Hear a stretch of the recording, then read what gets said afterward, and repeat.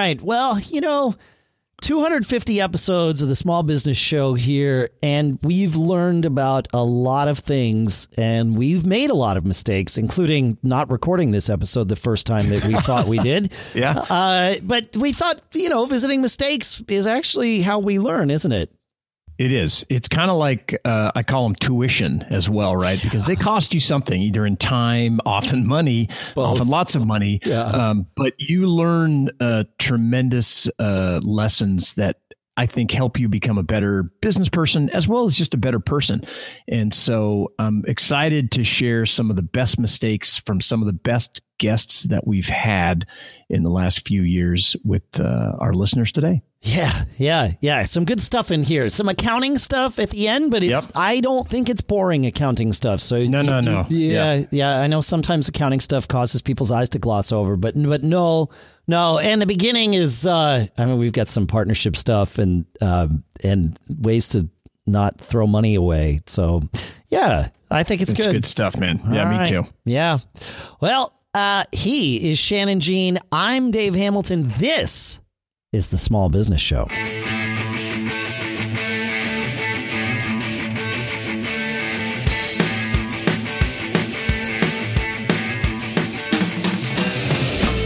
All right, Dave. So let's jump into these mistakes. This is going to be a great show because as I was prepping all this, I kept laughing, going, "Oh, I've made this mistake. Yeah, this was a really good one." So up first is Tyler Merritt from Field Harmony, and I call this the "I thought other people would think like me" mistake. So let's hear it. Here we go. The biggest mistake, I think, is I was naive to believe other people are me. They think like me. They see the world like me. And I really thought this particularly about my partner. I love him. He's a brother to me. We've been fast friends for many years. And we're not the kind of people that's going to let a business break us. I would walk away from it if it would cost me my friendship, because he's more important to me as a friend. But because we're so close, I thought he could naturally get inside my head and just see the world the way I see the world. And, even after over a decade of friendship, we're different people, and I think every business owner needs to know that the other things are driving the people that you're working with and the customers that come and find and use your service or do business with you. And you have to suspend what you want and really get inside their head. What does he want? How do I motivate this person to either, pay me money for my service or to keep working hard when there is no money, building this business. And for a long time, I just kept saying, "Come on, man, you can do this. It's so easy. It's so obvious." And he was just like, "You're a sucky teacher." I was like, "I'm not a teacher. I'm building a company. I'm not, it's a different job." So anyway. I am a sucky teacher, Shannon. I definitely have lived this. I live this all the time. And the first place where I noticed this and actually corrected for it after a while was with my employees, assuming that they wanted the same thing that I would want if I were in their shoes. Right. And I'm not in their shoes. Because you're not an employee, right? Correct. I am intentionally not in those shoes. In fact, if I felt comfort in those shoes, I would stay there. And I don't say that to disparage anyone that wants to be an employee. Like, it all works. But that's the thing, is it took me a long time to be like, oh, that I should be okay with this. What they want is different than what I want. And I failed spectacularly with employees that I just assumed wanted what I would have wanted. And but I find this all the time. I'm in the middle of I'll call it a project with my extended family. There's a lot of things that were going on that we're all sort of working on together. And other things that are driving other people like that. Boy, did that resonate with me when he said that here. Yeah, I heard you gasp. If you go back and listen to that, one of the favorite things when I listened to this clip to include it on the show was as soon as he said that, you went like, "Oh, that's me," that kind of thing. And I thought that's good. And that's a common thread when you hear these mistakes, is you and I both going, "Oh, totally. I totally do this." And especially this one. And I thought it was good to start the show with, because from a serial entrepreneur or business owner perspective, it's hard to imagine people, oh, why wouldn't you think like me? Or, why wouldn't you want this change that I love? Or I don't understand how your comfort level with this type of risk isn't the same as me, especially to your point with employees. And I went through a period where, and I didn't really know it, but I was really kind of scaring the heck out of some of our employees because I would say things like, hey, all right, so you got this new job. As soon as you can, you need to start thinking, who would you train to take your job? How would you replace yourself? And from my perspective, well, once you replace yourself, it frees you up to do something else, right? And to move up in the organization. And even though I would explain it like that, you could kind of see the look on their face, be like, "Oh, am I already getting replaced?" Am I fired? My job, is my job in jeopardy? And I wanted it to have the exact opposite impact and effect, in the sense that, hey, this is a unique place to work, and we give you all kinds of autonomy, and no one's really going to tell you what to do once you figure it out. And it took me a long time to have it, and I actually had to have someone point it out to me. It's like, hey, you can't do that because you're really yanking people around, and it doesn't make them excited and motivated. It dislodges them, right? Yeah. And you don't want that. And I think especially, we've talked about this a number of times on the show, there are people that often want to be partners with you, or maybe you want to be partners with them, but there are certain little indicators that you need to keep an eye out for, that person may be a better employee than a partner with you. Right? That's a lesson I would love to go back and tell myself, 30 years ago or whatever. I failed at this, especially in the early days when I didn't, if I didn't have the capital, you come into a business, sometimes you come in and it's like, well, nobody's investing any capital because nobody has any.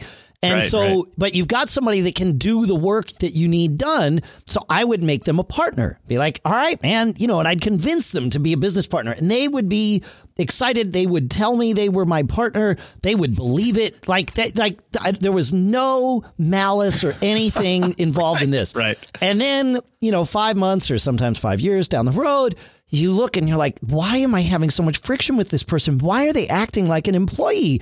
Aren't they my partner? No, that was my idea, not theirs. Like, yeah, they're my employee that I've paid with equity in the company. And I've bought some of those people out over the years. And that's, what else are you going to do at that point? You've given them a stake in the company. Sure. They did the work, presumably in the beginning, for no pay, because that's why you paid. That's why you were partners, right? Everybody. And, but invariably it runs into that. Yeah. Yeah. It's something to really be aware of, and to, come up with your own kind of, checklist of, okay, does this person meet these partner type? You shouldn't have to tell them what to do, right? You should be dividing up duties. Hey, this is how we launch this, whether we're launching a new company or a new product. But if you see yourself telling them over and over, hey, this is what we should do, this is how we should do it, this is the person you should contact, that person's working for you. Maybe the other way around. I had a senior partner in that this person had a larger stake in the business than me.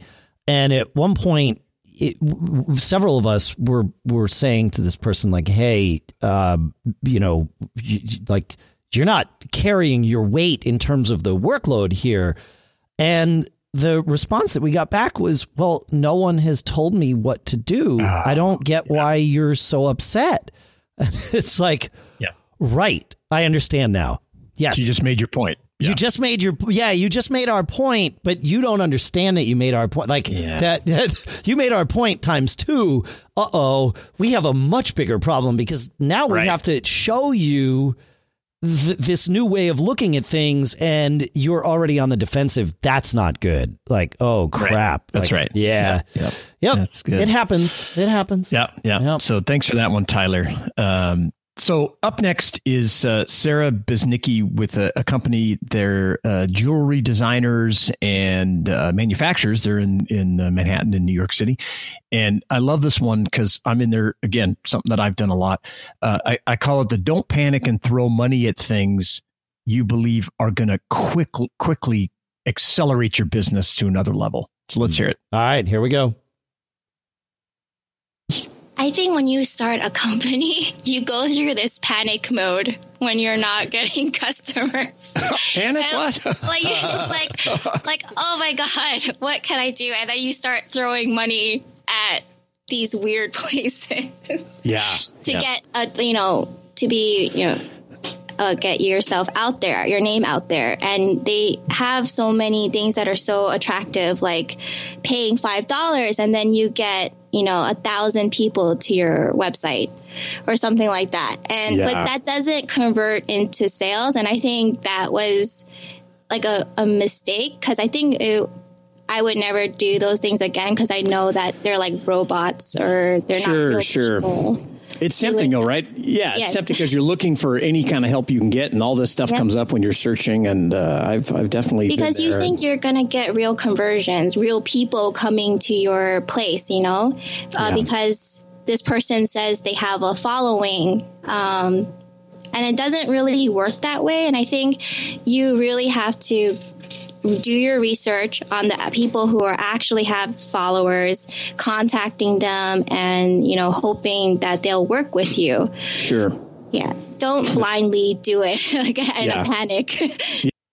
Yeah, I'm guilty of this one too, man. Well, it's too easy, especially if you are in that panic mode where you have to generate revenue quickly. It's hard to remind yourself what you already know, which is take a moment, breathe, and do the hard work. Now, you can cut out that the thing that you should be doing in those scenarios is looking at all the stuff you do and very quickly eliminating the things that are not making you money. Don't look for something new to make you money. Look at the things that you've already done to make money and cut out everything else. All the extraneous crap which might mean like some growth things that you would do, the working in your business versus working on your business. At that point, you might put on your business on the back burner and work in your business for a little bit. That's fine. But picking up those, get rich quick, or at worst, hiring somebody that says, like she said, I've got all these followers. We can make this happen. It's like, prob's not. Yeah. Yeah. I think the key thing I liked that Sarah said was, it's all about conversions. So it doesn't matter, like especially now and, there's social media and all this stuff, and you want to build followers and this kind of thing. But I would argue that you're better off with 300 core people that want to be connected with your business, want to buy your product and service, are interested in your company and your story, than you are with 30,000. And out of that 30,000, there's only 300, right? It's totally true. Yeah. Yeah. And you got to track conversions. And I go back to this question I ask myself often is, what can I be doing today, right now, to generate revenue? Not you have to kind of, especially when you're getting started, because you're trying to build customers, and how do I create sales, and when you're bootstrapping it, what can I do right now to generate revenue? What are the things that I could do? And it just it's going to take time. To your point, you got to do the hard work, and it has to be authentic and kind of transparent, and you got to get your story out there and push your content. All that stuff takes time. And you need to think about it when you're starting, how are we going to survive until we start to get traction, right? Right. There just is no shortcut. Yes, there's things you can do and connecting with influencers and this kind of thing and getting involved in groups. But authenticity really carries the day, and the hard work over time. So it is. It's advice. Hard work is easy to do. I mean, because you don't have to slow, Dave. It's slow. Oh, I know. But it's not that slow. I understand. That's the thing I have to tell myself is like, okay, let's go do the hard work. And then, you get finished with it. And sometimes the hard work is something that you can actually get done in a day, but you've just been procrastinating. And sometimes it takes weeks or longer. But things always take less time and effort than I tell myself they will take before I start them. I definitely suffer from, the procrastination temptation. But so it's just like, well, just get it done. It's easier that way. And I've learned, I've hacked my brain to know that I'm less stressed once I start a project than I am, before I start it. And so it's just like, okay, well, I know how to relieve my stress. I'll just start doing it. That's it. Yeah. Action, right? Action. And getting it And then, Sarah's thing, following the data, not your emotions, not letting your emotions get out in front of you we have to do this. We got to do, it's like, well, what's working? Well, how did you get your first 10 sales? How did you get your first 50 sales? Where did they come from? Well, what kind of customer? Really looking at the data and the demographic and then thinking, go do it. Yeah. Yeah. And do it. Right. Yeah. So it's good stuff. It is. Yeah. So I want to take a minute. Speaking of conversions, absolutely. I want to talk about our two sponsors here. Yeah. Our first sponsor for today is Linode. With your business, one mistake you don't want to make is not having a server when you need one. This is an easy problem to solve, and it's inexpensive too. The way Linode has put together their infrastructure, everything that you get there runs on these super fast SSDs, not hard drives, but these SSDs, the things that we now have in our laptops and even our desktop computers, the things that make them run so much faster, it's replacing the hard disks with SSDs. No problem. They've done it on everything, 100% of their infrastructure, which means that even their Nanode server, which will run you just $5 a month, runs on SSDs. And then, of course, you can scale up CPUs and things like that and storage space and all of that. But so much of what you need is just, I need a server that's always on over there in the cloud.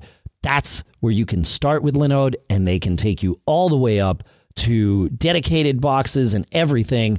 And it's easy to use. You don't have to use the command line. Their cloud manager interface is fantastic. And I've got a $20 credit for you. So go to linode.com/SBS and then use code SBS2019. You get a $20 credit. And that way you can have that Nanode server for 4 months, because it's 5 and 4 is 20. And it's just yours because you're a listener here. Our thanks to Linode for sponsoring this episode. Our next sponsor is TextExpander. Man, talk about a mistake you don't want to make. You don't want to make the mistake of not having TextExpander for your business, because with TextExpander, the first thing you do is take all of those customer service responses and things that you type all the time. They might be addresses or email addresses, all of that stuff, and you put them into TextExpander and you get them right once. You go crazy. You meticulously look at it. You make sure the formatting is the way you want. You make sure the spelling and the grammar, of course, is correct. And then they're in there. And the next time that you need to use that same piece of information or that same response, you just invoke it from TextExpander, either by clicking or by using a shortcut. And the shortcut of text expands into this longer snippet that you have. And then you don't have to proofread it because it's ready to go. You just say send. You don't have to look for it because it's right there. You're not digging through your sent folder. You want to do this. And you can get 20% off your first year at textexpander.com/podcast. Go there now. Textexpander.com/podcast. Make sure you let them know the Small Business Show sent you. You get 20% off your first year. Our thanks to TextExpander for sponsoring this episode. All right, Shannon, who's our next victim here on the mistakes thing? Actually, we're all the victims is really what it turns out to be. But they're beneficiaries, right? Yeah, helping each other out the way you look at it. Yeah, so there you go.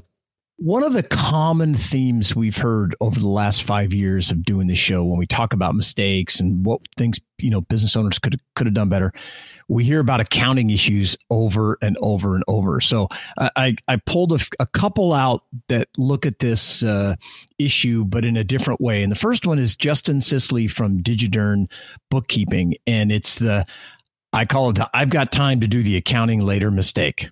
So let's hear this one, Dave. All right, here we go. Oh. I think it's that they put it off for so long that it's just, by the time they get to it, it's so overwhelmingly backed up that there's just, it becomes such a huge stressor. There's just no end in sight for it. Can you do it yourself? Yes. I'm not going to sit here and say, nope, you need to hire me. You can't do it. You can do it yourself. There's software out there. I like Xero, but QuickBooks Online works too. you can do it yourself, but you need to keep up with it is really what it comes down to. If you're putting it off because you don't know what you're doing, you're just making the problem multiply on itself until tax time rolls around. And then you've got 2 weeks to catch up on a year's worth of bookkeeping. It's not going to be fun for you. So yeah, the biggest thing is just getting going. Take the time up front to just figure out how the software works. You're probably not going to know the answer to every question of, where do I book this? But there's forums out there and QuickBooks has a big forum where you can ask questions, that sort of thing. Just get on top of it right away, get a routine going. You don't have to do it every day, but set aside an hour a week or maybe 2 hours a week to just sit down and just do it. I mean, you're going to put it off otherwise. And once you put it off for a week, you're going to put it off for a month and it's going to end up April 15th rolls around and you're in an unhappy spot. Yeah. Yep. My advice with this, I have not, well, I guess I did suffer from this in the early days. But I very quickly made it so that I like accounting. And oh, that's good. Yeah, it's just the numbers, right? Because it's a thing you can actually control. There's no humans involved. So the numbers should work out. And learning that double entry accounting can, where you put something in one ledger and also another. So it's categorized as well as in, say, your bank account. That whole thing can be very calming, I find. Other than when you don't have any, when you're spending more than you're making. There's times when it's not all that calming. But to his point, I recommend taking advice, folks, from the esteemed Mr. Shannon Jean here. Look at your bank balance every single day. And you can do that if your accounting software, links with your bank. Do it from inside your accounting software. And that way you're in there every day. You won't be putting this off because you're right there. That's my advice on this one.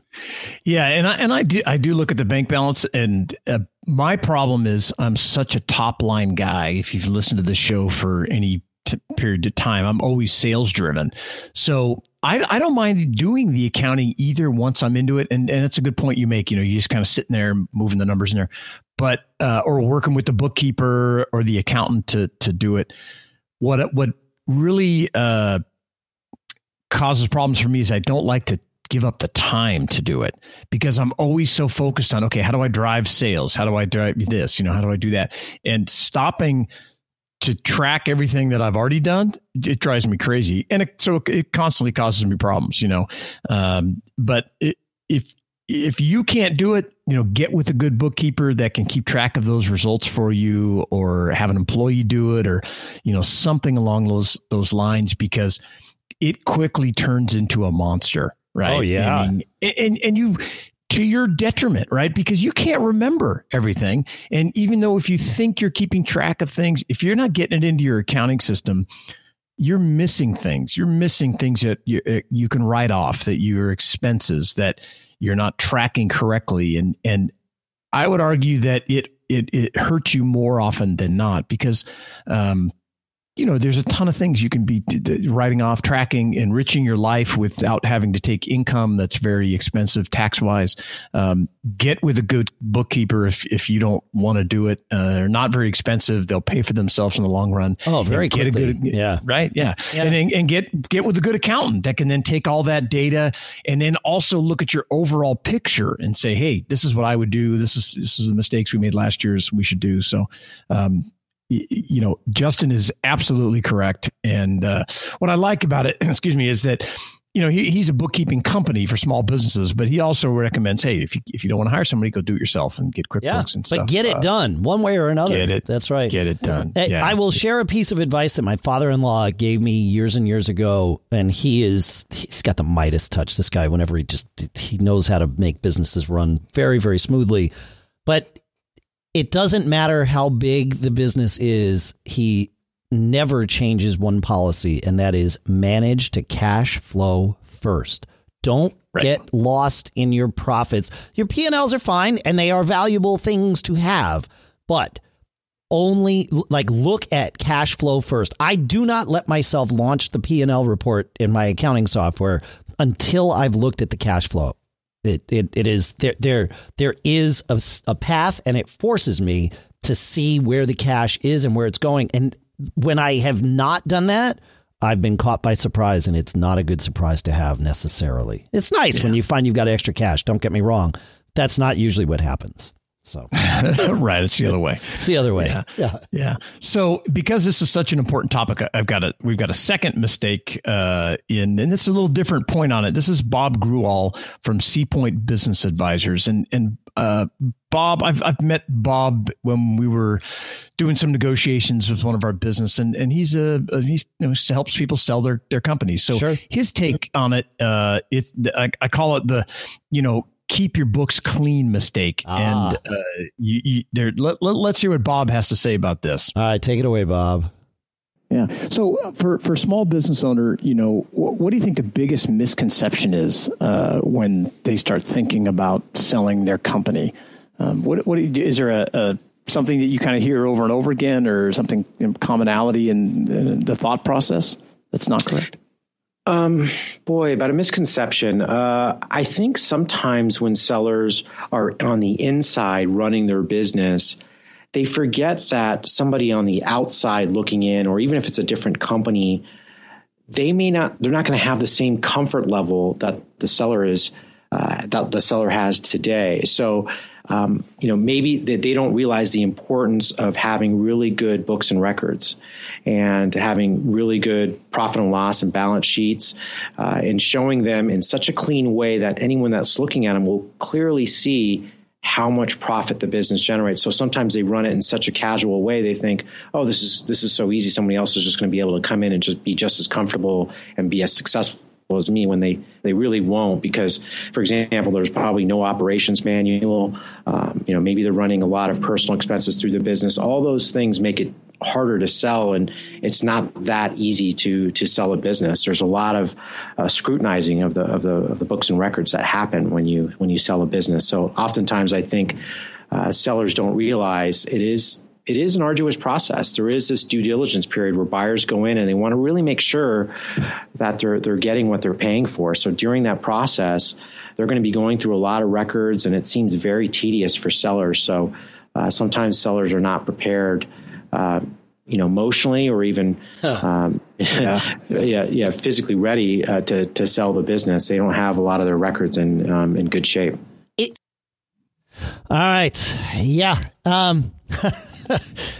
Good points. It's all great points. Yeah. When it comes time to sell your business, I think you need to have, and it could be your accountant for sure, but you need to have somebody else look at your books. I like his advice, but I'm not convinced that it's practical, to be perfectly honest. You are going to wind up running things through your business that are totally legitimate with the IRS and all of that, right? The way I look at the tax code is it's not my rules, so I'm just going to follow the rules you guys wrote. However, there are going to be some things in there that a prospective buyer is going to look at and say, well, those are personal expenses. They're not. They're legitimate business write-offs, but they are not write-offs that every owner of the business would take. They are write-offs that you as the owner of this business would take, right? And so therefore, those are considered profit, and you want to reflect them as profit. Perhaps not on your tax return. If you can find a way not to, that's a good thing, right? But to a prospective buyer, that should be highlighted as profit. And so I think you need to have someone go through your books with you. Your accountant's a perfect person to do that because they probably know how you think and how you've been doing things for a while. At least they should. And that person can help you filter through those and sort of recast things in a way that looks correct to a prospective buyer. In a perfect world, sure, you keep your books clean, you keep your balance sheet clean and all that stuff. But there's a difference between what's clean for the IRS and what's clean for a buyer. And sure. I think those are two different things. From my experience. Yeah. Yeah, they are. And I, after talking with Bob and learning about the process that he goes through, that's a big part of what, a business broker or an advisor helps you with is restating those financials. And so I think it comes down to just kind of keeping things up to date more than anything else. If you get approached by someone that wants to buy your company, and I've had this happen, and you don't have, and your books are, months and months behind, it's going to take you a long time to get up to date enough to where they could actually look in and get a clear financial picture of how your business is doing. Yeah, that's different. You definitely want to keep things up to date at all times. It's just the recasting of them. But that's the thing, is they need to be fully up to date before you can start before recasting. You can restate them. Yeah, that's right. Yeah, because you and buyers understand this, right? Especially sophisticated buyers. They know, okay, well, what do we got? No, you've got these company vehicles that we're not going to need, and we're going to. But those things help you because most purchases are multiples of something, right? Typically earnings and that kind of thing. So if you are restating or recasting your financials to present to someone else, well, you're going to look better because you've pulled out what I call lifestyle expenses, right? Which are perfectly legal, to your point. Yep. But I'm a huge fan of, like George Washington. Hey, he didn't want a salary. He just wanted an unlimited expense account, right? That's a big, big benefit because it's pre-tax benefit, right? Your travel, your vehicles, your whatever, however your accountant advises you that you can run through your business.